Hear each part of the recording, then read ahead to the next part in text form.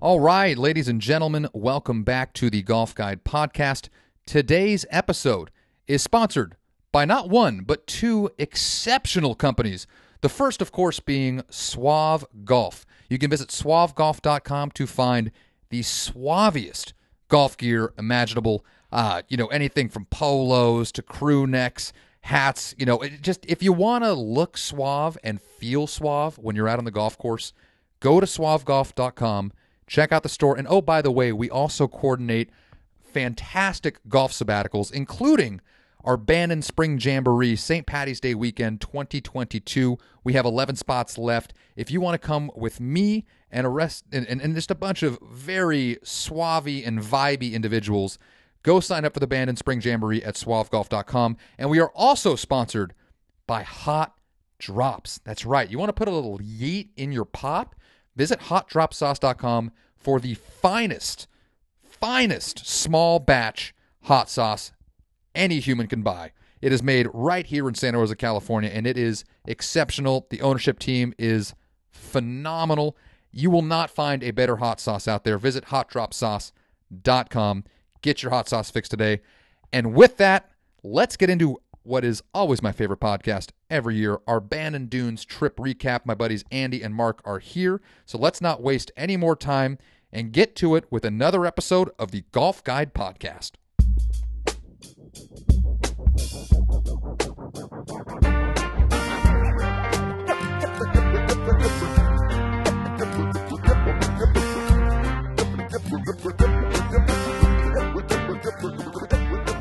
Well, goddamn. Favorite podcast of the year, once again, I don't know. First of all, everybody, welcome. I am here with my friends Andy Fertig, Mark Tapinis, yours truly, for another Bandon Dunes recap podcast. Gentlemen, what Bandon recap is this for the three of us? At least three, right? I think three. Maybe four? Two. It could be two, but we had the Orange County top 10 courses in Orange County, public courses in Orange County. I was actually thinking about that podcast because I remember I was recording that from Korea. And I remember it was like all the times were super, super wonky. And you guys were like, where the fuck are you? And I was like, I'm on my honeymoon. What can I do? What can I say? But no, anyway, yeah, this is, God, it's just so great to be with you guys.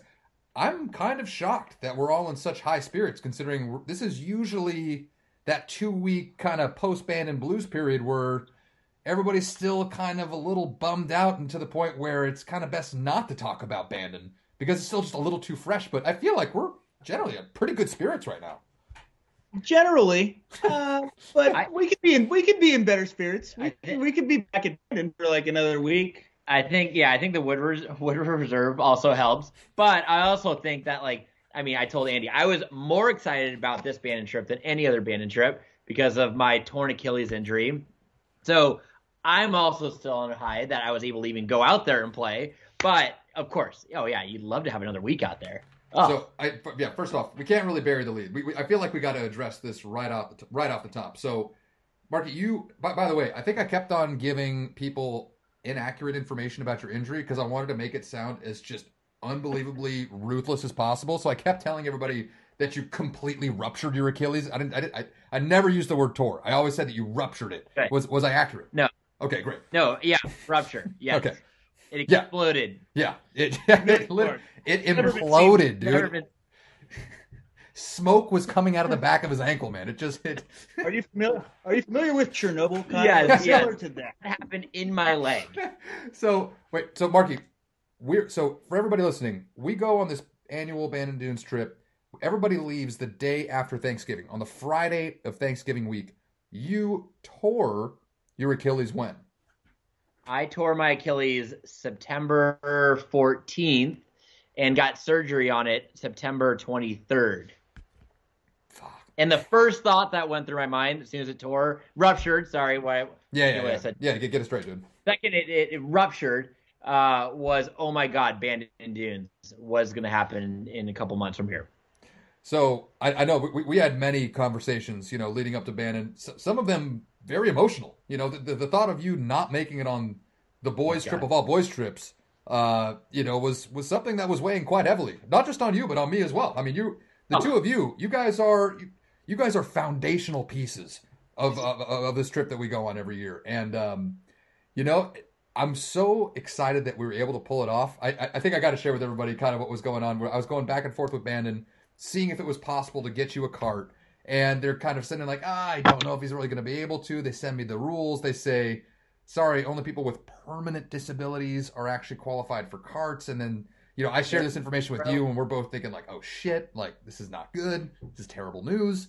And then I finally was like, you know what? I'm just going to call the guy in charge of it. Hope that he picks up. He's one of the head golf professionals at one of the courses, right? Or no, I think he's the assistant golf professional at one of the courses at Bandon. And it's in his email signature, but he doesn't give a contact number. It's just like, He just has it listed in his signature. So I call that specific course. I'm like, hey, can you please put me through to the Old McDaniel Pro Shop? I ask for the guy by name. They transfer me over to him like, hey, so I've been trading emails with you about carts and stuff like that. I was like, oh yeah, that's me. Yeah. And I was like, hey, so look, my buddy, I'm just going to be honest with you. He does not have a permanent disability as far as we know. All right, we're hoping it's not permanent. We're assuming that it's not permanent. Depending on of permanent and disability. Yeah. We're assuming it's not permanent. That being said, he would love to come. He's planning on. I didn't think this might have helped. I was like, he's planning on coming, whether he gets the cart or not. And if he doesn't get the cart, he's just going to sit around the room and like the lodge and get shit faced all day.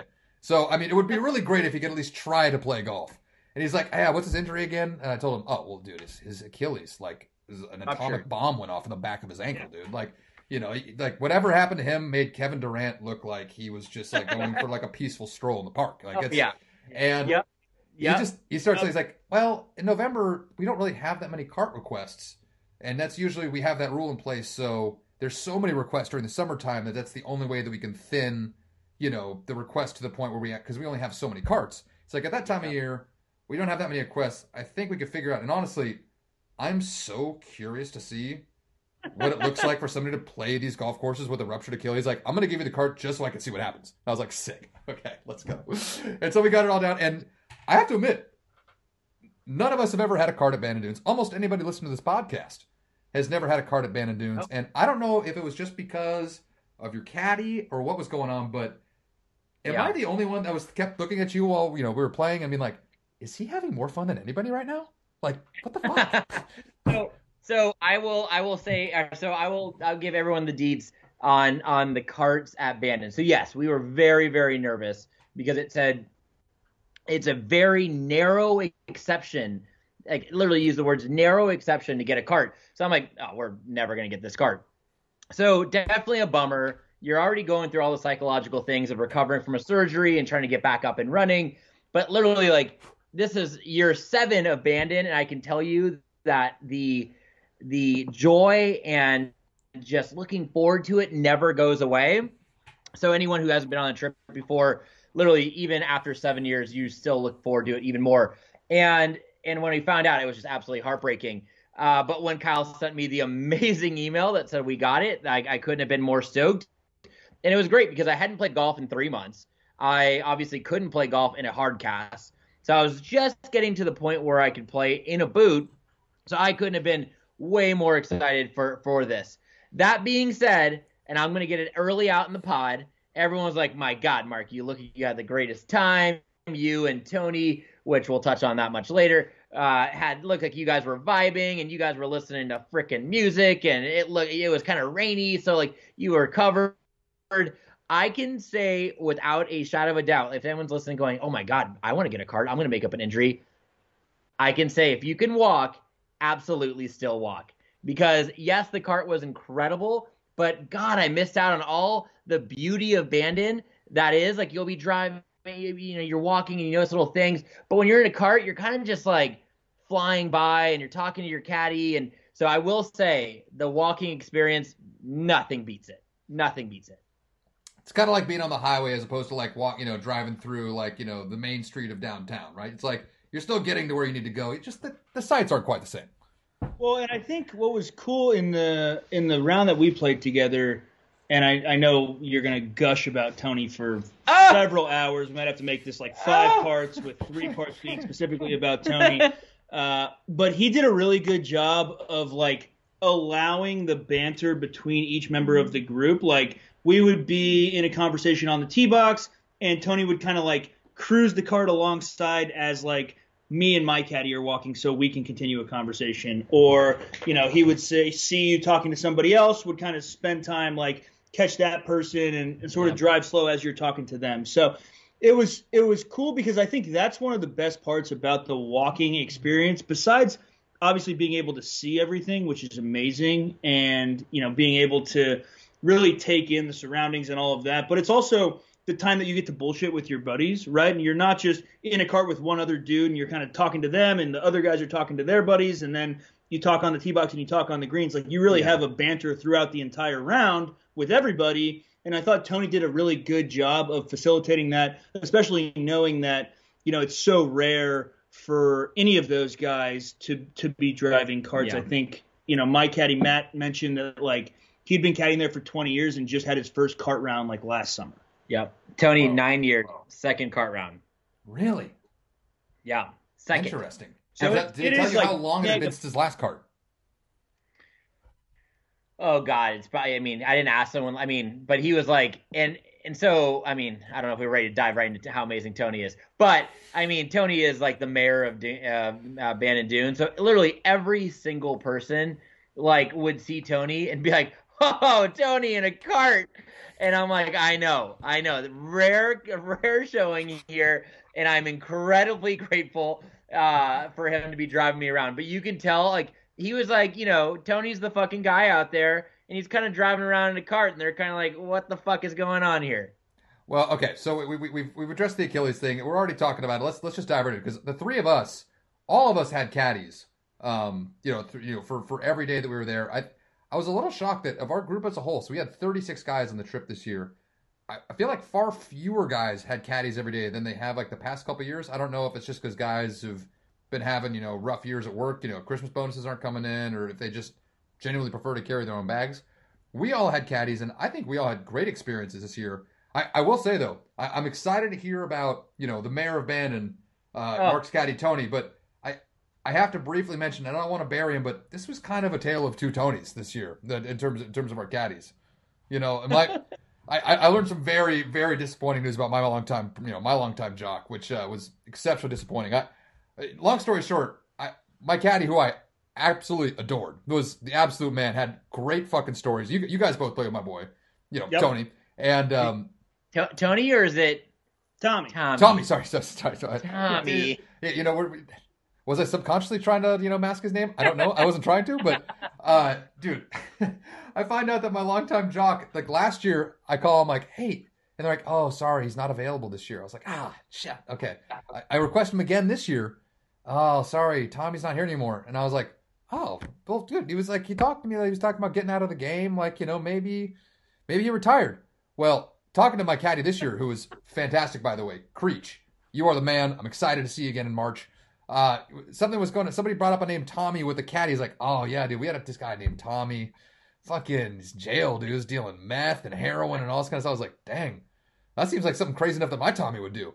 But he's like, I don't know. I look up my caddy's like, because I know his first and last name. Immediately, news articles come up from like Oregon News. I'm like, oh, my guy is in jail. Oh, he didn't retire. Sick. He did retire, but he did retire. He did talk about he was going to not do caddy. He was going to get into something else. Was not totally clear about what he was getting into. Tough scene for Tommy. Anyway, I don't want to bury the guy too much because I really enjoyed my time with him. I hope he's doing well. I hope he comes out better on the other side. But on the other side of the spectrum, your boy Tony Schuster. My gosh. Go on. Let the love fest begin, Marky. Literally, so I have been trying to get Tony Schuster to be my caddy for years. So Andy, for context, if anyone doesn't follow Tony Schuster on Instagram, absolutely a must follow. By the way, I didn't. When you kept on telling me you wanted to request Tony Schuster, I don't know whose ass my head has been up, but I kept being like, cool, dude, I'll request Tony Schuster. Had no idea who he was until you were like, yo, dude, he's he got a bunch of followers on Insta. He's a few social media. And I was like, oh. And then I found out he's been following all of my accounts for I don't even know how long. I had no, and I was like, oh, God, I'm an asshole. Oh my gosh. Well, so Andy is probably the biggest bandonista there possibly is. So Andy goes, hey, if you are ever like feeling like you're missing Bandon, follow this guy Tony Schuster. And this was probably, I don't know, 5 years ago. This was years ago. Honestly, I don't even remember how I originally like stumbled upon. I think as you and your esteemed audience probably knows, I tend to do a little bit of research and minor amounts of recon.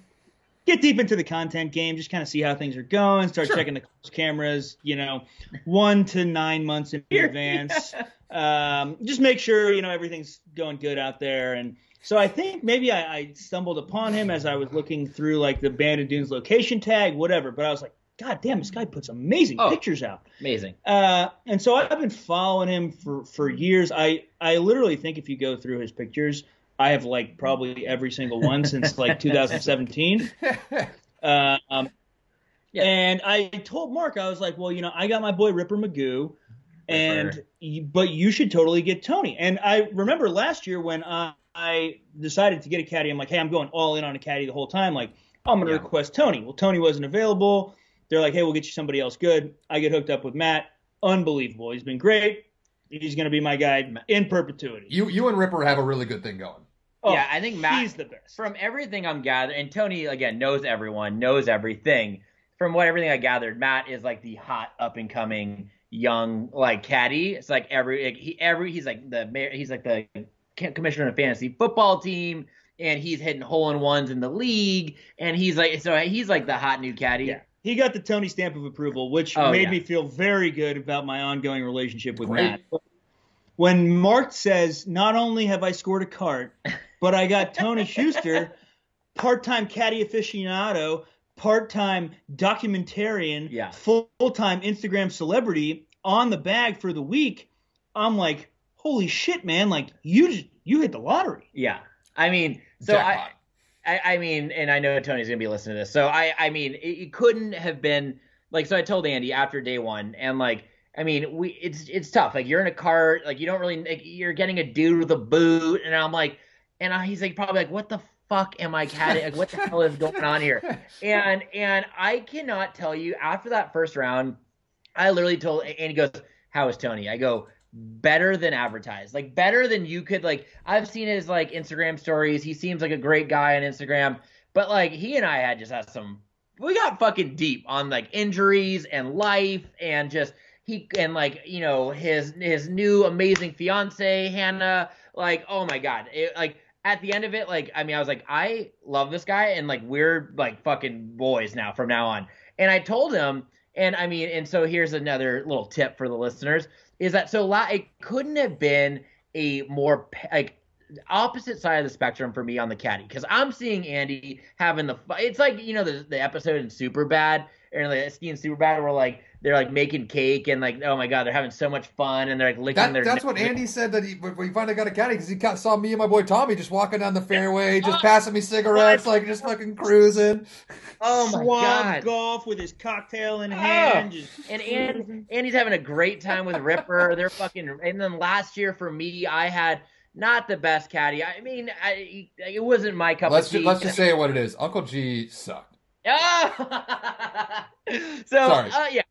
Me and Unc did not fucking really see eye to eye, and by the end of it, I cut a G off, and it just wasn't for me, and so I told Tony in day one, I go, I feel really good vibes here, like and if you will have me tomorrow and for the rest of your trip, I'm your fucking. And he's like, oh yeah, and I told him a story about G, and he goes, dude.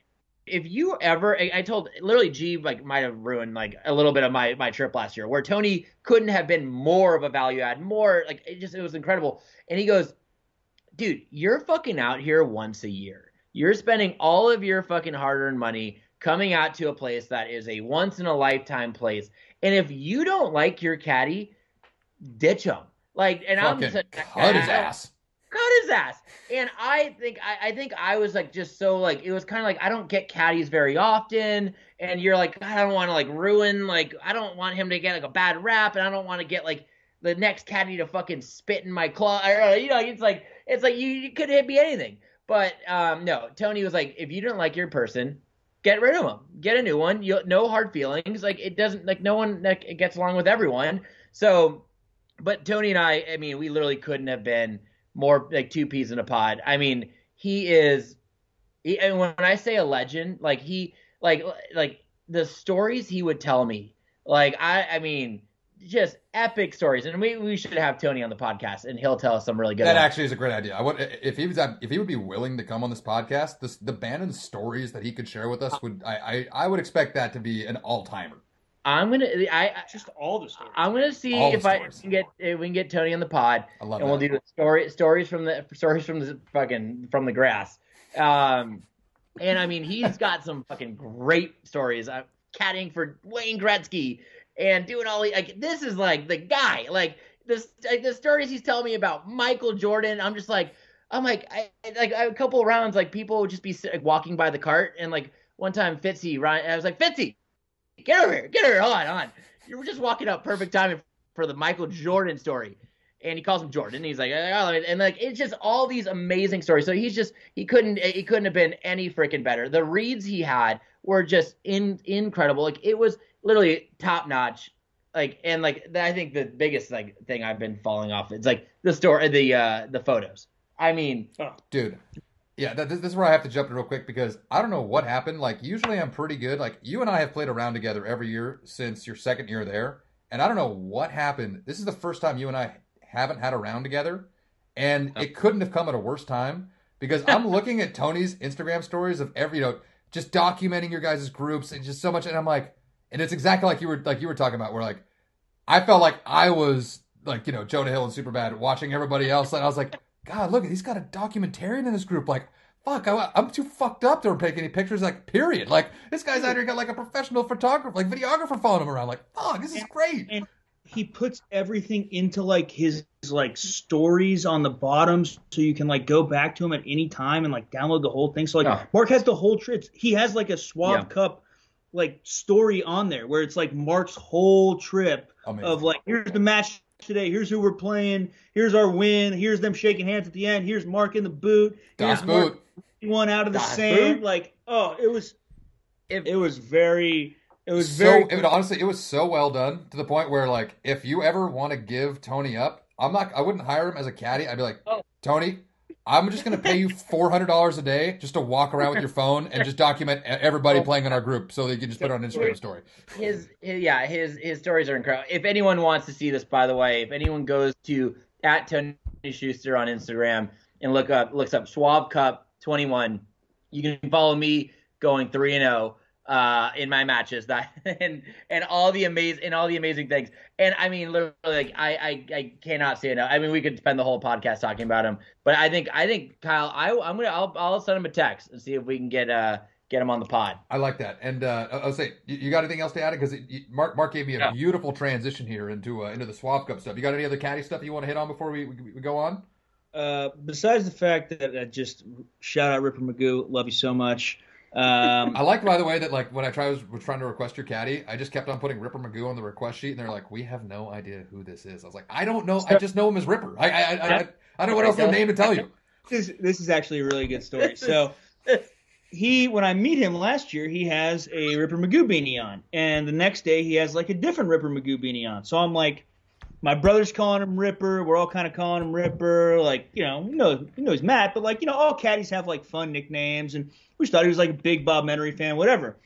Well, when we request Ripper Magoo this year, Kyle's like, hey, they have no idea who the fuck Ripper Magoo is.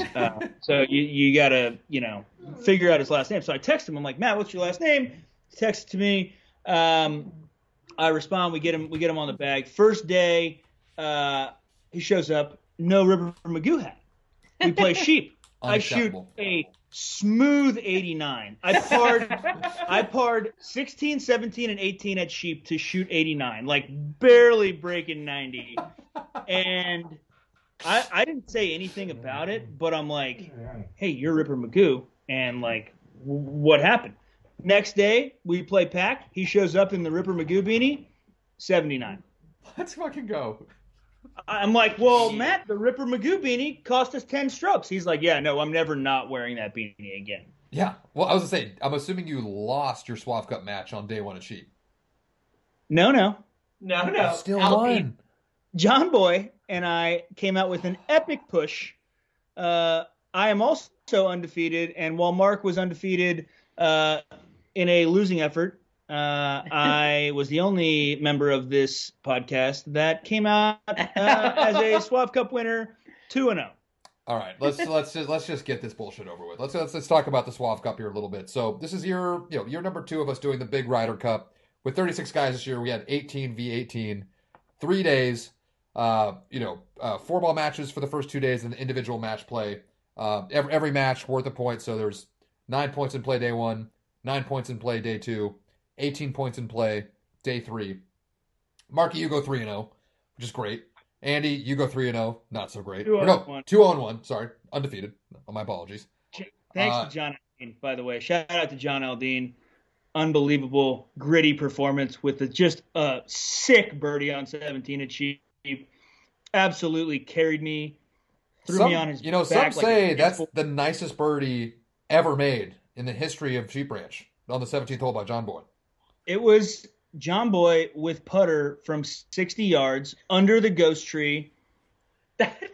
Two putt from 60 yards under the ghost tree. It was fucking unbelievable. We were Dormy 3, and we somehow magically pull out a push in that match. And he won a skin there too. He should have won all the skins. I mean, that was my only birdie of the day at Sheep Ranch, and I definitely didn't get the skin. This is I'm sure people have heard the podcast enough, but you need to take putter from most places, like on Bandon. And here's one of the things where I was telling, I never was an all 4-day caddy kind of person, but Tony's you're in a fucking boot. Your chipping's not that good. You have to putt. There were so many times where he was like, you see that guy over there? I would take a wedge out of that hand so fast. Tony caught. He's like they're gonna chunk it, and they would chunk, and that person would chunk. Not throw anyone on the bus, but because I know we have a couple listeners, but we I might be one of them. Adam, myself, Adam. Which I love. Adam absolutely listens to the podcast. Adam was a hero. Adam didn't know anybody on this trip. Guy, I mean, granted, I will say this. A lot of guys coming up to me next year they came up to me afterwards like, bro, there's no way that guy's a 16 handicap. And I kept telling him, I was like, look, I don't know what to tell you. I've played golf with Adam a handful of times. I've never seen him break 90. Here's the thing. He loves golf as much, if not more than any of us. Adam is a golf sicko. I love the guy. And I think he just was hot. He came in very hot. No, I'm wondering if he figured out, because in day 1, he probably lost 8 strokes around the green chipping. And Tony's like, fuck, dude, can you throw the putter at him? I don't know him. and I'm sure that eventually day 2, he was like, wait. He's a decent putter too. Yeah, if I'm within 15 yards of the green, definitely a putter. 100% a putter. I would putt sometimes from the rough. I had a steep, you have to putt. You're going to have such better scores. That's why I went 3-0 too, is that I wasn't taking wedges out. I'm not going to take a sexy little wedge out like Bernie. No. Wait, hey. Or Alex. Yeah, we can't all be the burn dogs. Question for you though. So I hit way fewer putters around the greens than I feel like I have in the past, but that's because, I didn't know that it was that rare. I feel really good with an 8-iron, 7-iron, 6-iron in my hand and playing bump and runs around the green. And that works great for me, especially when you're going up slopes and stuff like that. And the first time, so my caddy this year, who I hadn't had before, who we got on great, Creech, on first round at Sheep, we're on the second par 3. I think it's number 5, right? The one heads right out to the coast. I missed short right, and I've got a really tight, obviously a tight lie straight up the hill, and then, the pins maybe 5-6 paces past. He takes the wedge out, and he takes the putter out. And he's like, do you feel okay with putter? And I was like, I'd honestly feel better with a 7-iron. He's like, oh, you like that shot? And I was like, I do like that shot. He's Is like, that rare? I was like, I do like that shot. He goes, good, I like that too. Hands it to me. I bump around it to 2 inches and tap in. We're walking the next tee, and he goes, honestly, man, I feel like I just never have players that have the confidence to hit that shot around these greens. Now that I know you like that shot, I won't give you anything else. And I was like, yeah, that's fine with me. And But I found it to be really interesting that he said that is a really uncommon play, because I would think that if you don't, if you're not a great lag putter, it's still 100 times safer than hitting a wedge off those tight lies out there. I can't believe more people aren't doing that. Well, so I think part of this comes back. It was funny that, because I remember when we first started going out there, I was kind of in Mark's shoes where I'm like, hey, like I'm gonna like putt, bump everything, whatever. And the first year I had Matt, I remember like one of the first holes, we had like a bluebird day. I'm like 90 yards out. There's no real trouble. It was probably a cheap. And I'm like, hey, should I hit like just like bump this with like an 8-iron here? And he's like, well, I mean, how often do you hit like a 90-yard 8-iron on the ground? And I'm like, well, like on purpose, like never. But accidentally, like important caveat there, by the way. 75 out, like sometimes. And he's like, yeah, man, like it's still golf, right? Like you still have to do what you're comfortable with. And I think ultimately, like growing up, like I kind of learned that bump and run shot. I think we all have played that bump and run shot for a long time with a 7-iron or 8-iron or pitching wedge or whatever. But I think a lot of people don't. I think they have people coming in from everywhere across the country too, and those shots are probably less common. So ultimately, what I think Matt told me that I thought was interesting was like, hey, it's still golf, man. Like, you don't have to like, it's not a different game. Like, yeah, there's certainly different ways that you can play it. And there's more ideal ways to play it, and there's higher percentage shots that you can hit, to your point of like, hey, it's a much higher percentage shot than trying to hit like a nippy, flop shot like my brother does, like a psychopath. Off the green. Fatty is a fucking psychopath, by the way. He's total psychopath. But he took a wedge off number, was it 4? 5 at Old Mac. 5 Old Mac. Sick. It was a sick wedge, too. What? Like, flopped it from the back of the green to like 3 feet. Like, sick. Flopped it like 4 feet and had it like run down the hill from the backside of the green. But I think it's all has to do with like the confidence of playing that shot before. Like if you are like, that is the right shot to play if you know how to play that shot. If you've never hit that shot before, then you're probably better with a putter, or you're better with trying to hit the wedge a couple times and fucking it up and then saying, all right, dude, like obviously I can't do this. Like, give me the putter. I'll hit with the putter. I just realized that I think your brother has an unfair advantage because we don't get to hit shots with wedges off burnt Bermuda grass on like hard, compact Fresno dirt, like he does all the time. Like he's playing off tight lies 8 months out of the year. I just realized that he has a totally unfair advantage over all of us. That's true. That's true. No. Yeah, that's a great point. That was like a stroke hole for us. I was like, oh, we're going to take this one. And it was incredible. Why am I drawing a blank on the golfer who, I'll think of it, that took the wedge off the green in the U.S. Open. The green. Gary Woodland. Gary Woodland. Yes. Gary Woodland. Oh my God. I was like, Gary Williams doesn't sound right. And like that's kind of what it felt like. I'm like, oh, we got this. And then he puts it within 3 feet. I'm like, oh my God. Yeah, no, I mean, sorry. I not to just. I think we went on a little bit of a tangent there, but I think that eventually that's what this podcast's all about. Yeah, I think Adam eventually. Like, I'm sure he probably figured out. He's like, not 90 yards. I don't think you have to go that crazy. But if you're going to figure it out, like I would say, like if you're playing out here in Orange County, you're 15 yards off the green. You're going to take a little 56. And I'm a big fan of the 8-iron little pump. I always say my 8-iron little pump. But like if you're like 15 yards off abandon, you putt that. And like I think eventually, like I'd be very surprised if Adam kept on the strategy he was going on.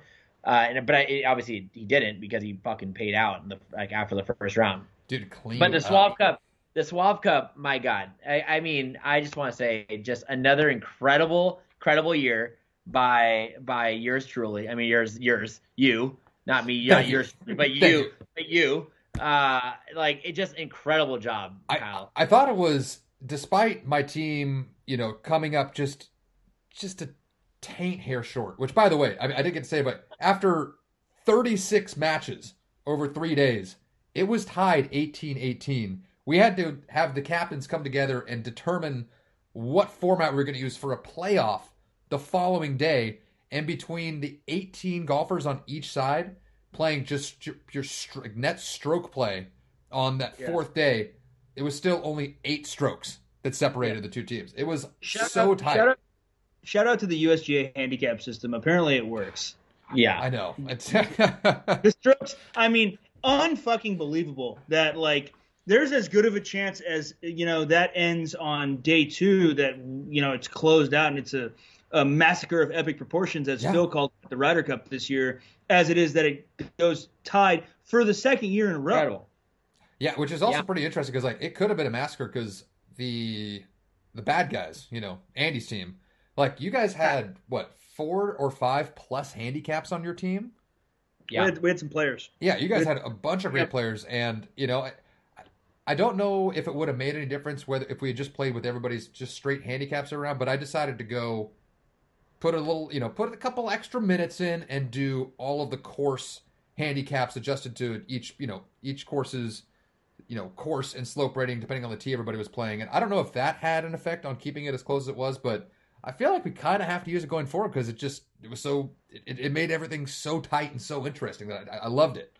Oh, I think it's 100% the right way. And the other thing that's interesting that I know was maybe had some discrepancy that we should probably not necessarily tighten up, but just uniform across the board next year is whether we're playing full pops or we're playing off the lowest person in the group. And this was a controversy between us because I didn't even realize that, like, guys would be doing it differently. But for all the people listening right here, if you're going to be doing something like this, if you have 2 match, especially individual match play, it doesn't matter. And for this 4 balls or individual match play, if you guys have, like, say one team that's at a 9 handicap and one team that's an 11 handicap, do you play it where you get the pops on the 10 and 11 handicaps, or do you just play where, hey, you get 2 pops on me, so you get your pops on the 1 and the 2 handicap? I didn't clarify, and we ended up having a situation where different groups scored it different ways, and that the pivotal match on one of them, just one of them, it made a difference in how the match turned out. One team won one way, one team won the other way, and that's what ended up making an 18-18 tie at the end. It was crazy. That's crazy. Yeah, but the caddies what do you guys think is the right way? So the caddies gave us a really good perspective on this, which, like, I think was kind of at least for me, like, the definitive, like, yeah, that's the right way to do it. Because the mayor said. I mean, and Tony was kind of key on, and he obviously has some gravitas when he talks, but basically saying, like, hey, if you were to do it where you get pops, to your example of a 9 versus an 11, the 9 gets totally boned because he's giving up a stroke on the 10th and 11th hardest hole versus the first and second hardest hole, when they're generally pretty equal players. So you want those strokes should be given on, like, the 2 hardest holes versus the non-hardest holes. Conversely, it's the same way if it's, a 2 handicap versus a 9 handicap, right? Like, that's a lot more holes that are being given to a better player on easier holes than they would be to, the hardest holes going backwards. So that made a lot of sense to me. I think that's the way that we ended up kind of running with it moving forward. I think it honestly, from my perspective, and like in the 2 matches that we had going in our group, we ran it both ways because we kind of had this conversation on, like, I don't know, the 11th hole, and it didn't fucking matter. Yeah. Like, it shifted who won, like, a couple holes, but it was basically like one went one way and one went the other way. So exactly. It was 6 one way, half a dozen the other. When we found out that there were people that were scoring their matches differently, like me and Reamer, who does a lot of the scoring with me, we went through every single match and tried to figure out, like, yo, is the way they scored it, did it have an impact on the final result of the match? And only one. Out of the 36 matches, the difference in scoring made a difference on 1 out of 36. So I don't think it's that big of a deal, but it was 1 out of 36 in a tournament that was otherwise tied. Sure. So, I mean, like, it's important. Yeah. Overall, though, I think the Swav Cup, big success. I'm not going to lie. I got a couple things I get off my chest. One, even though I'm the one that designed them and ordered them, the fact that I don't get one of those leather drawstring pouches is still bumming me out. God, they turned out so clean and so nice. I actually have some, because not all the guys got theirs before they left. So now I have to just sit and stare at them in my office and be like, fuck. If only I could just take one of those and put it in my bag. Like, damn it. I mean, both gifts that you've given to the winner, like, I mean, and it's like this is the year I was like, all right, Kyle's gonna get the freaking gift. I'm drafting Kyle, and we're gonna freaking get him a gift because he put so much damn work into this. And I mean, last year was the shoe bag, which I love the shoe bag. God, I would really want one of those shoe bags too. And that's the thing is like, shoe bag is the best because I love the what's called the valuables pouch, but like you don't see that as much. Where the shoe bag, like I whip it out every time, and people are like, "Oh, what's a 2020, 2020 Suave Cup, and you're a champion of it?" I'm like, "Oh, fuck yeah, I am." You're goddamn right, I'm a champion. Yeah. Yeah, I tell people it's individual match play. Yeah, I like that. Yeah, bracketed individual match play. Yeah.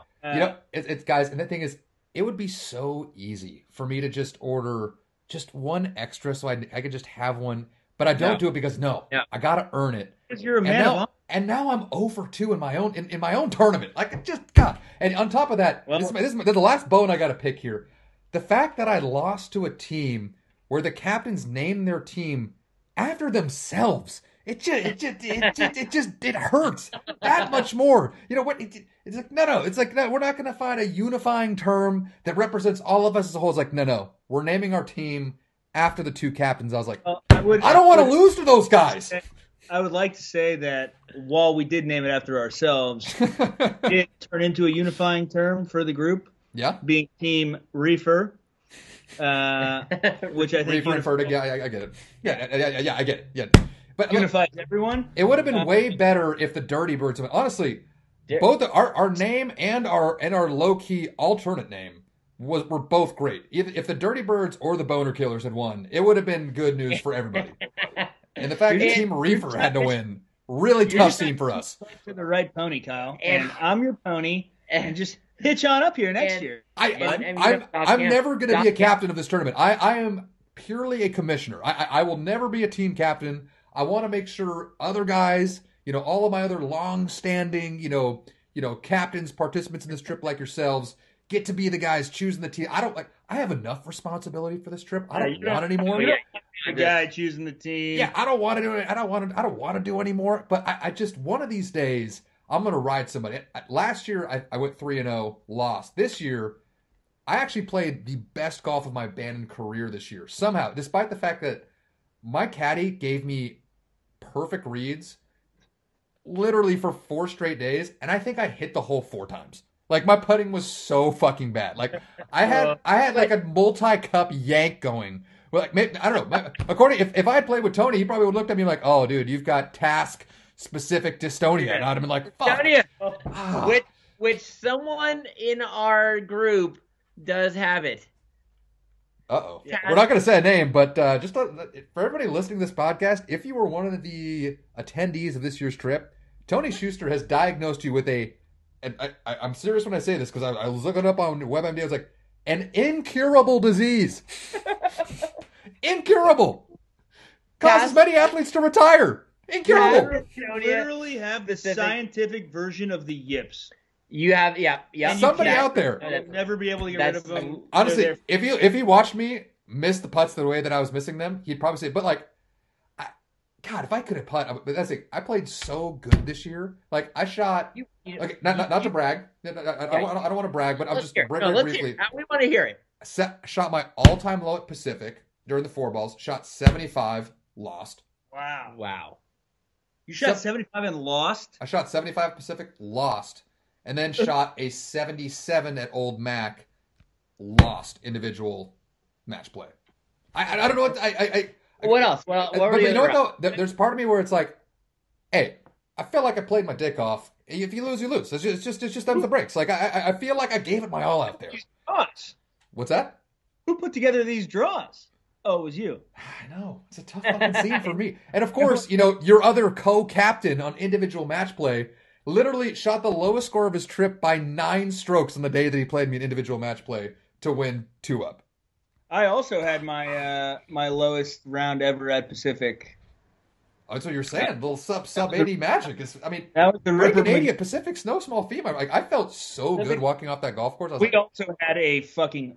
That's the best weather that I've played Pacific in by like 100x. Oh, the Okay, weather was. let's say we've been waiting on this one. Let's just like, what did we do? Like, what did we do to deserve this? This is 3 years in a row of perfect weather in late November, early December. Like, I know me saying this year is probably very jinxy, but I feel like we said it last year. We got lucky again. Like, Andy, you told us coming in, like you're our resident meteorologist. Like you called it, and I just like, what did we do to deserve this? The weather was canceled again.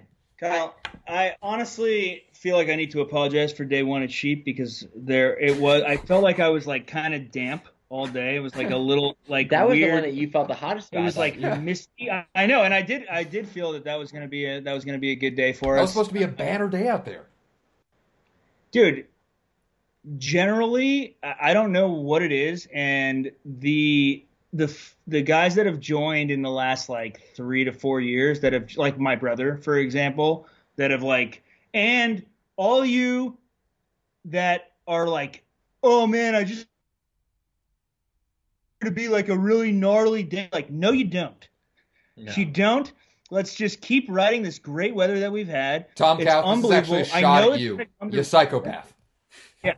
You psychopath. What? Yeah, it's crazy. Dude, it is such a beating out there. Like, those first couple years at Pacific, I remember, like, literally hiding in the starter shack on the first tee at Pacific. Like, they're like, here's the waterproof scorecards. And I'm like, I have no caddy. Like, I'm going out there by myself. Like, I'm about to shoot a smooth 95 and, like, be so stoked about it. And, like, that's just what it is. We're here in November and, like, you know, it's going to be 25-mile-an-hour winds and, like, super rainy and gnarly, and we just haven't had any of that for the last several years. I mean, to complain about day one at Sheep, oh my gosh, is like a joke. Honestly, like, and here's the thing: I kept on telling the guys in like my group on like when we played Sheep on a round one, we basically had 15-minute stints of some like rain, like it rained for like 15 minutes and then stopped, and like the three of us.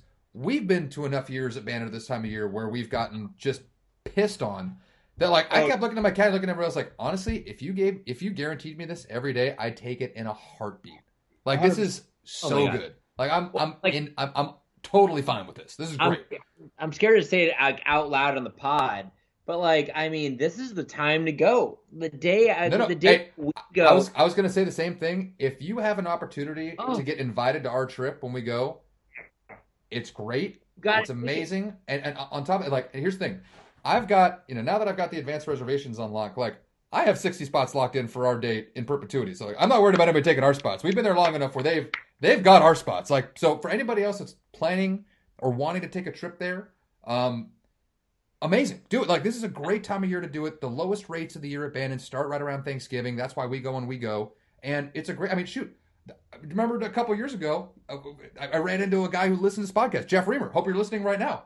Who randomly heard my voice in the Pacific, the Pacific Grill. Was like, oh, you're the golf guy. I was like, yeah. How do you know that?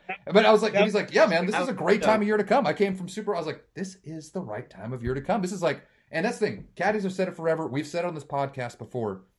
A good day when we're there is better than a good day in the middle of summertime, daylight hours withstanding. Oh, well, it's funny because, one of our good buddies and who really introduced us to this trip and your crew, Tyler Sternis, he just went in the summertime in like the peak Bandon, top of the price point, paid $350 around, mega summertime place to go, and said, dude, 10 times out of 10, I would rather come in the winter. Like, because the thing with the winter is like, You get the sunshine days that we got this trip with like little to no wind. That never happens in summer. Yeah, in the summer you're gonna have 20 to 25 mile an hour winds minimum every single day. Yep. Yeah. Whereas we play that art. I mean, I was gonna say our day at Pacific, but really like almost every day. We had like no wind, and really what if you're did we playing do with no wind.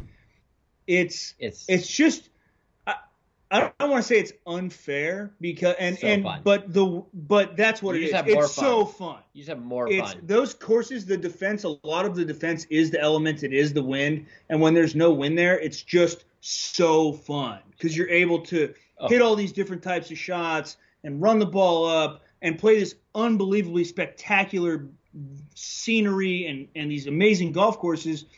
And they're kind of defenseless to where you can shoot a round of 79. Yeah, I'm not breaking 80 every day in 25-mile-an-hour winds. I guarantee you that right now. Yeah. I don't think I could. Like, I mean, if I look back at my rounds at Pacific, I think the lowest round is like at 86. Yeah. It's usually always before last year, the best round of my life, like at anywhere at Bandon Dunes, was I think the first year that JMO, who our buddy who played college golf, he's still a +1. The only time I ever played from the tips anywhere at Bandon was with him, our boy Kev Amarine, and a couple other pretty good sticks. We played the tips at Pacific. I golfed my balls off, dude. I played so good, and I shot an 81. I was like, I will never play better than that at this resort ever. That is the peak. And again, keep in mind, the tips at Pacific are 6,600 yards. Oh yeah, I was like, that is the best golf I'll ever play at 81. That will never be topped. And it was probably 10-mile-an-hour, 15-mile-an-hour winds. Incredible. Yeah. Last year playing Pacific twice and having taken lessons for 12 months prior to going to Bandon last year, I shot my two best rounds, which were 84 and 83 in pretty similar weather. Yeah. And I look down and and this is kind of the theme of my trip, I doubled one from 70 yards in the middle of the fairway. Oh, at Pacific? At Pacific. Oh, I was there. I watched. I doubled a lot of holes this year from 70. Bro, I thought you drove it on the green. You hit driver off one tee at Pacific from the green tees right on the mega line, and I was like, bro, this guy has got a putter in hand, and then. You in full Icarito fashion, you just airmailed the wedge. Dude, nuked it. Just... And Alex and I were joking about this, that there's no worse feeling than yelling at a wedge to sit at Bandon Dunes because there's just nothing to stop it. It's not stopping. No, so you're absolutely not. Please, and you're just watching it God. And then once it gets on the ground, it's kind of doing the serpentine thing. And it's catching all these ridges and bumps. And I ended up in that thick grass behind. Yeah, that was a tough scene. Oh, you know what? I can still make par from here. I'll bump it. Left it there. Had to bump it again. 3-putted. Just smooth 6. Move on. I'm gonna say that. I mean, and again, I'm not the best at thinking of this, but maybe because Tony got in my head on this. But he was the courses are in the best shape I've seen them in a very long time. And he goes, and it was true. I mean, the courses could have been in better shape. And then he goes, he's like, and we played Bandon Dunes last, the OG, and he goes, I can't even tell you how good a shape Bandon Dunes is in. He goes, dude, it's the best I've seen it in a very long time. And so I'm in the cart. So on 18, I run into one of the greenskeepers or one of the groundskeepers. And I mean, again, I don't know what they feed everyone there because everyone is the nicest people ever. So this guy, I'm like, sir, the course is in fantastic shape. And he goes, I really appreciate you saying that to me. It's we put a lot of work into this, and this means a lot to us. I'm like, fuck, man. Can I take you to dinner then? I want to you. Can I buy you some Scotch eggs? I love this place. And he goes, no, seriously, thank you. And I'm like, no. How much more do you want me to tell you how much I love you? Because dude, it's incredible. He's like, no, thank you so much. And I'm like, oh my God, I love all of you people. I mean, I couldn't agree more. I felt like every day, and I do sometimes feel like I do this every year, but every day I walked off the course and said, those are the best greens on the property. And then I played the course the next day and I said, those are the best greens on the property. And it was just every single day was and Matt would be like, oh no, wait till you see tomorrow. Wait till you see tomorrow. And then it was dude, even Preserve our last day. I'm like, Preserve, those greens were so minty. It was course on the West Coast. Okay. So is there any place that's in better shape than that in the middle of the fucking winter? So quick aside here, because I feel like typically at that resort, I feel like Trails usually, in my opinion, has like the best greens like consistently year to year. Like for whatever reason, it seems like Trails greens are always exceptional, and it seems like the greens that are usually in the roughest shape are Pacific and the OG. And I think it's partially because, and I would love to get an answer on this. Maybe I should reach out to Bannon and see if they have an answer for me. I feel like those are the courses that get the most play. Not just because they're the original two, but I feel like they're the two most popular courses. One, Pacific's the highest rated for most publications. And then Bandon, it's the only one where, it comes back at the turn. So it's a great place for people to go replay it. So I feel like those two courses specifically, the greens are never quite at the same level of quality just because it's impossible, right? They're just getting so much play that like you just can't do it. And I felt like it was the opposite this year. I was so unbelievably impressed with how good the greens at Pacific and the best they've ever been in, just like you guys are saying. Bannon was tip of the proverbial cap to the old greenskeepers out there. Yeah. If that guy's listening, I mean, God, I wish I would have got his name. Let's buy that guy some Scotch eggs next year. I was like, your next Woodford Reserve is on us. Yes, sir. Like, come. He's like, he couldn't have been like more appreciative of the comments I was giving him. I'm like, literally, this is incredible. Like this, what you do is like, it's incredible. And he's like, thank you so much. I'm like, oh my gosh. You would think I hear this all the time. No, I know. I'm doing the fucking. I'm in the sickest golf course in the world. I'm out here doing God's work, buddy. You better believe these fucking places are unbelievable. Yeah. Do you fucking see where I am right now? Of course, it's good. Yeah, I mean, it's. I would agree, but I also feel like in the whatever 6 or 7 years that we've been going, the tides have almost turned. Like Trails was like the cool, hot, like hipster thing to say, right? It's like, oh, Trails is my favorite course. Like, yeah, everyone else likes Pacific and Bandon and whatever. Like, we like Trails, and now it's like Trails is like everyone's favorite course. And so, not to say that it was in not good shape, and justifiably, it's one of the best golf courses I've ever played. Like, I get it, but it's the four original courses there are four of the best courses I've ever played. Period. So, what are you talking about here?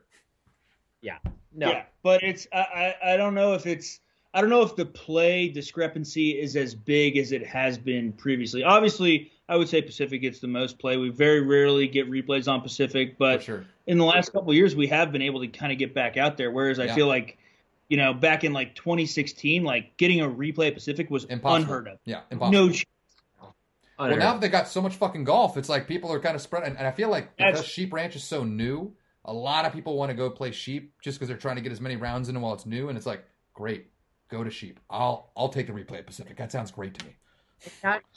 Not just that. It sounds like I mean, Kyle. If we're gonna, I don't know. It's not breaking news, but we learned so much about some of the new courses that are coming out. The par 3 course next to Trails. I always forget the name of it. Something the new Pacific Dunes. So, Sternus told me something that he shared with you guys that I hadn't heard about. Was another putting course out near the 18th. Old McDonald. I hadn't heard anything about that before. So supposedly they're clearing out, which I needed to get my bear. I didn't look back there enough. I haven't heard that verified anywhere. So this is pure. They cleared out a lot of those trees behind. Aggregators, calm down. I'm not reporting anything. Tony debunked that a bit. I asked him if there was a putting course getting put in, and he did say he's like no. He did say no if I remember correctly. No. But then again, I was sitting and I was drinking quite heavily in the cart. When you're in a cart Bandon, all right, I got to take advantage of this, so I have a cooler of beer. So I don't think the putting course was a thing, but what he did say, for sure, is that 70 new hotel rooms are getting dropped in, and it's going to be an elevated restaurant over the. That's at Old Mac. At Old Mac. Yeah. And he said it's going to be incredible. That will be sick. What he's more excited about, and again, I don't want to. And by the way, there's Sheep Ranch Lodging and Sheep Ranch Restaurant coming too. Yes, that's going to be incredible. One thing that he was very stoked about, and again, I don't know because I'll let Tony speak for himself. But what I heard the extra inflection in his voice was the par 3 course. Doquito. Yes. Young Doquito. Next to Trails, he was like, here's where the drink spot's going to be. Here's where I'm like, dude, we saw some flags when we were at, they did have flags. Yep. They've had it for a couple of years, I think. They're doing some shit out there. Yeah. Yeah. It's fucking happening, fella. And like I said in the debrief email that I sent to you guys, like Bannon told me, like, hey, I know we did it last year, but we may be increasing rates a little bit again next year. I mean, obviously we're building so much, and I was like, perfect. It's not like that. It's not like any of us aren't coming. Like, take my money. That's like fine. Take my fucking money. Well, I this year was funny.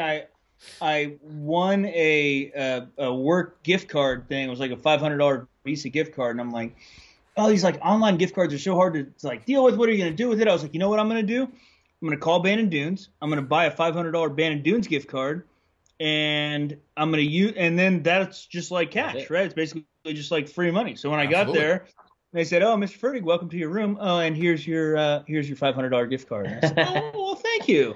I'll go ahead and use that when I check out." In hindsight, after checking out, looking at my bill, that would have covered about half the drinks that I bought over those 4 days. It didn't cover. It certainly helped. I was like, the bill was a little heftier this year than normal. I don't know about you boys, but I was like, hey, still take my money. It's fine. It was no regrets. I mean, you're in a cart again. In the cart, like that was one of the benefits of the cart. Again, you miss the walking and you miss the beautiful scenery, but you can fucking stack that. You're the mule. You are the mule, and you're like, I could put like 3 transfusions in here, and they're just on lock. And absolutely love that. I probably had like a nice little double transfusion always. Like I'd finish one, have another, and then we get to the round, and it always worked out. Yeah. Oh God. That's one of the benefits of having the cart for sure. Oh man. Well, you know what? I will say this. As great as it sounds, I hope that you or I or Andy here, I hope none of us ever have to use a cart abandoned ever again. No, absolutely not. No.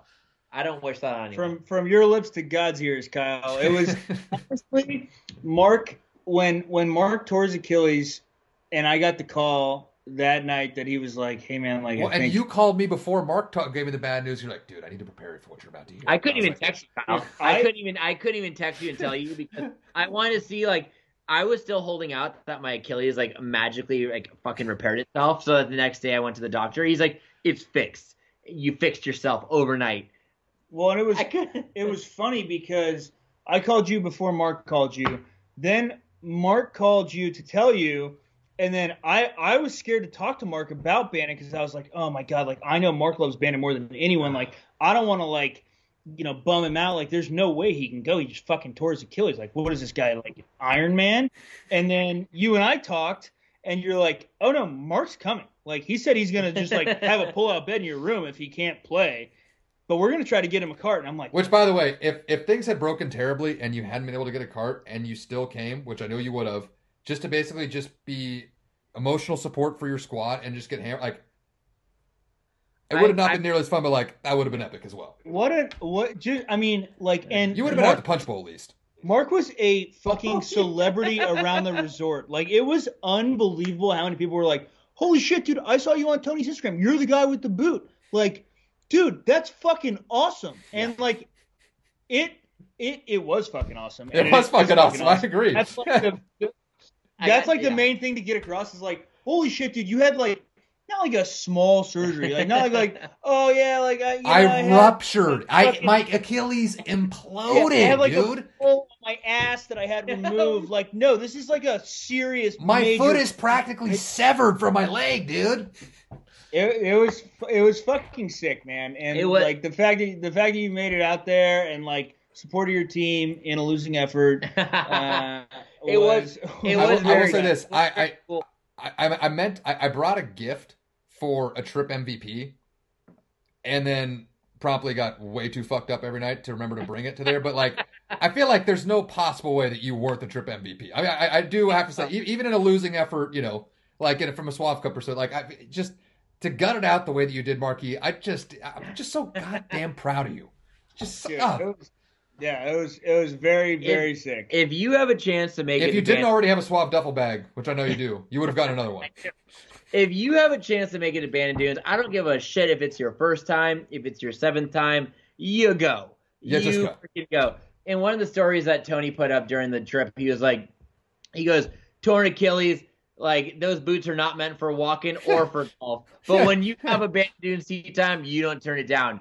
And it couldn't have been more true. Like, if you have a chance to go to Bandon Dunes, you just go. You make it work, and you go, hey, you know what? Even if you don't play golf, I was like, that was a very real possibility for me. I'm like, all right, you know what? That's fine. I don't care. I don't like. I enjoyed I didn't have any. I had one replay all trip, and that was Trails because I had to go out there. It's my second favorite course. I have to. Trails is a part of the normal 4 rounds next year, so we don't have to worry about that. This is a one-time thing, I promise. I hope Meatloaf's part of the 4. That's the last. Okay, I have to admit, I'm a terrible person. I have to get going here pretty soon to go put my toddler to bed. But I forgot. It's actually on me. I forgot to request Grandma's Sleep Loaf as one of our. Because I just assumed that since we had a dinner at McKee's, I figured, well, they're not going to not serve meatloaf at a McKee's banquet dinner, and then they didn't, and I was beside myself. Literally, I was going to go out there. So for context, if I couldn't have played golf, which is a very real possibility until about 2-3 weeks, probably 2 weeks before golf, for Bannon, I was just going to go out there. I have a shirt I was going to prep up that said, "I'm just here for the meatloaf." And if anyone, if you're still listening now, an hour and 30 minutes. Bannon marketing team, get on it. Honestly, you know what? No. Actually, no. Bannon marketing team, don't listen. This could be a Suave Golf exclusive. What am I talking about? I was going to make a shirt that said, "I'm just here for the meatloaf." And I did have the meatloaf. My meatloaf consumption this trip was at an all-time low. Same. I had it once, and admittedly, I don't know if you guys mine didn't have any crispy onions on it. I was a little what? No, mine was great. Mine came with no crispy onions, and I was like, it's still delicious, but I need my onions. Oh my God. Mine, they actually split up this year, which it made it easier for me to justify eating all of it. Because I'm like, oh no, I'm eating 2 little pieces of meatloaf. And no, I ate all of it. No, but we ate it all. That's okay. It was still that much. But no, so I was like, I have to still go. I still absolutely have to go. And I couldn't have been happier. And even if you don't go to play golf, and that just speaks to how great this fucking place is and how magical it is. Yes. I didn't play, like I said, I didn't play any replays other than the one Trails round. And after everyone finished Bandon, I just sat on the seat and just enjoyed the beautiful view and watched all the boys come in. Heard about the round. I was enjoying a cigar. I had an old fashioned. We had the incredible wait staff that would come out and be like, hey, do you guys want anything else? And we're like, oh my God, yes, I'd love an old fashioned. And we're there the whole time. Even if you don't golf, that speaks how great it is. Yeah. So, I spoke to someone recently that was like, I heard I heard Bandon's not as I have a bougie friend, and I don't know if it's bougie enough for him. And I go, well, one, fuck him. So we probably should. Yeah, I was like, this guy sounds like non-friend material. That guy sucks, and he's out of Bandon. He shouldn't go there. But 2, it's an incredible place, and it's everything is top class, in the right way. And that's it. And because I have to get going, I had to get this out of the way before we finish because I know you guys are going to second me on this. And you mentioned it. It's kind of the same thing with the greenskeeper that you were talking to. I don't know how the customer service somehow keeps getting better every year, but they take such amazing care of us and all the guests. And normally when you are going to a place like Bannon where the pool of employees that they can draw from in a rural community like that is pretty limited, usually it means that it's hey, you're going to have some people that are a little rough around the edges because there's just a limited pool of potential employees to draw from. And it is so completely not applicable to Bannon. Despite, being in a rural town in coastal Oregon, there was not a single member of that staff that I've ever encountered that wasn't completely amazing and took great care of us. Bannon, on top of the amazing golf, needs to be commended for how fantastic their customer service is. They're the best. 100%. I think that a lot of the people that we talked to, as we thanked them for that, they were like, hey man, thank you guys for coming out here, right? We know it's not easy to get here, and it means a lot for us, for you guys to be, in not so many words, pumping money into the economy here in our kind of small town in coastal Oregon. And for me, I love it. I couldn't love spending money in a place more than where people really appreciate it, where I have an unbelievable time, where I'm treated better than I could ever imagine. And I know we kind of end this podcast every year being like, holy shit, you guys should go to Bandon. But like, holy shit, you guys should go to Bandon. It's fucking But that's amazing. a testament, right? Like, we go in with sky-high expectations, and they get met or exceeded every year. Like, that is mega impressive. I mean, the fact that we've gone 1 hour and 36 minutes and haven't said the word shoe yet, God. I mean, it was Shoe's 80th birthday, and now I feel like I'm kind of like, I mean, and I feel like you're invested so much in you see people there that you've seen now for 7 years. Bird, the bus driver, Shoe. I mean, Shoe welcomes you, and I was like, happy 80th birthday, Shoe. He goes, my God, thank you for saying that. Like, I just love that, and I'm like, I love you, man. Like, you're great. I took less pictures this year than I've ever taken in the past, despite how beautiful it was. I was just living in the moment. Like, I never even reached for my phone at any point during any of the rounds. I was having such an amazing time, just enjoying the camaraderie, the company of my friends, the beautiful weather. I never checked Twitter to see were we getting 10s on the shoe scale? Like, did you guys check to see what rating he was giving our days there? So I think Shoe gave us a solid bet. So he was off 3 of the, I think, Saturday, Sunday, Monday. Oh, okay. But we saw him. The guy deserves 3-day weekends. Good for him. Tuesday, Wednesday. Yeah, I think he takes some of that time off. But we always see him as we're leaving. I think we were getting solid 9s every day. What? I think our first day was a 7.5 at Sheep, which was silly. I'll happily take it. It's great.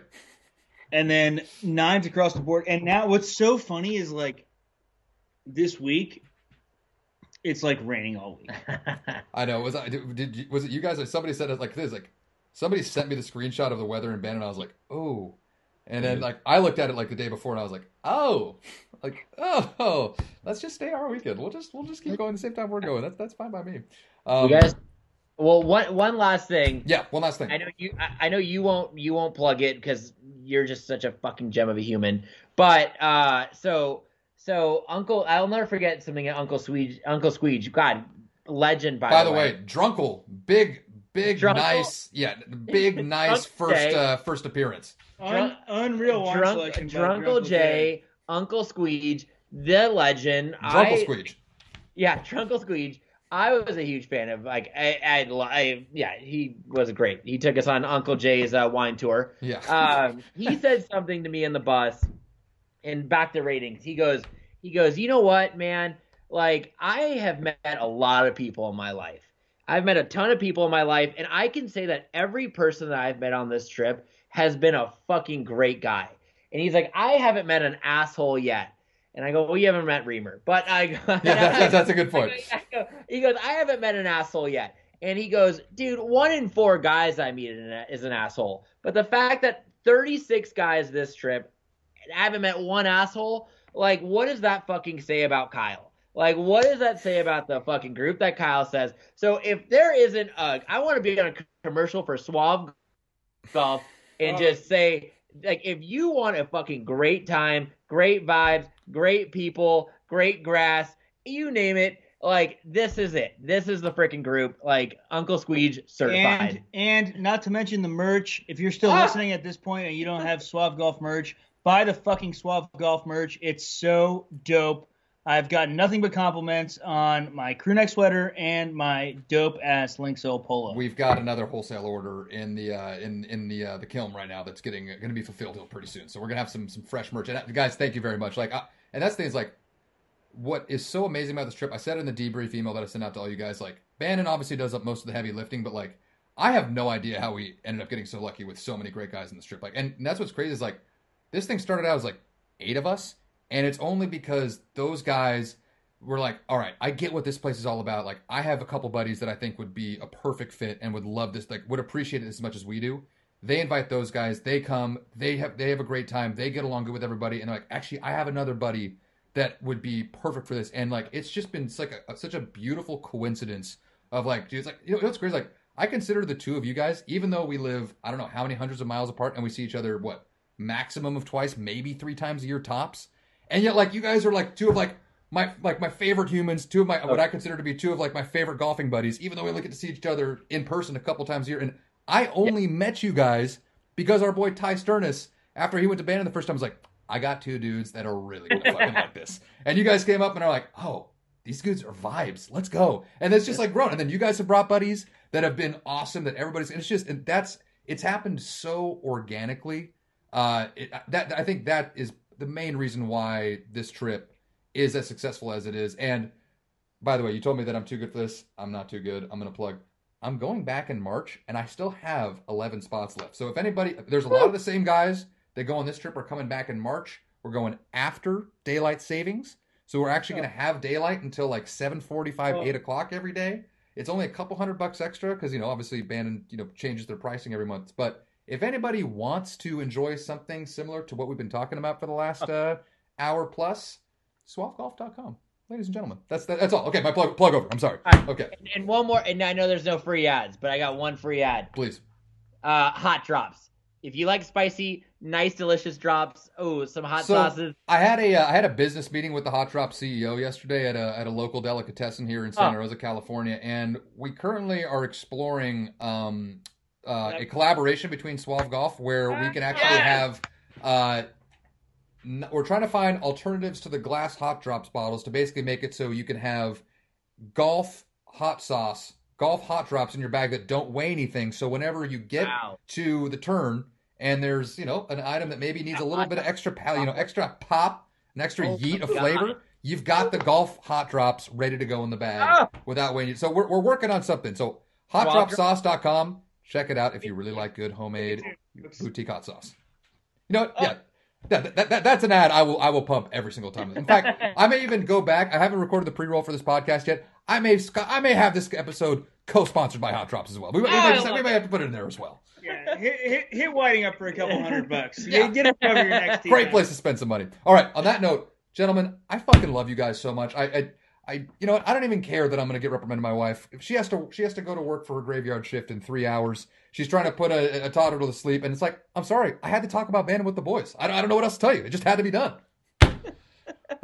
He's a jolly good fellow as always, Kyle. We certainly appreciate all the work that you do and allowing us to come on here with you. It's always a great time, and can't wait for the next one. I don't know when I'm going to see you boys next. Maybe sometime in the spring. I don't know. Yeah. Hopefully, I know I had to skip a year, but hopefully, assuming things happen, hopefully I didn't get my spot taken in the first weekend of May. I'm just going to throw my, say that I really hope that I didn't get bounced, but, No. But I missed a year. I understand. So, if that being the case, love you guys. You guys crushed it as always here. Marky, Das Boot, crushed it. Andy, the weatherman, crushed it. Guys, cheers to you.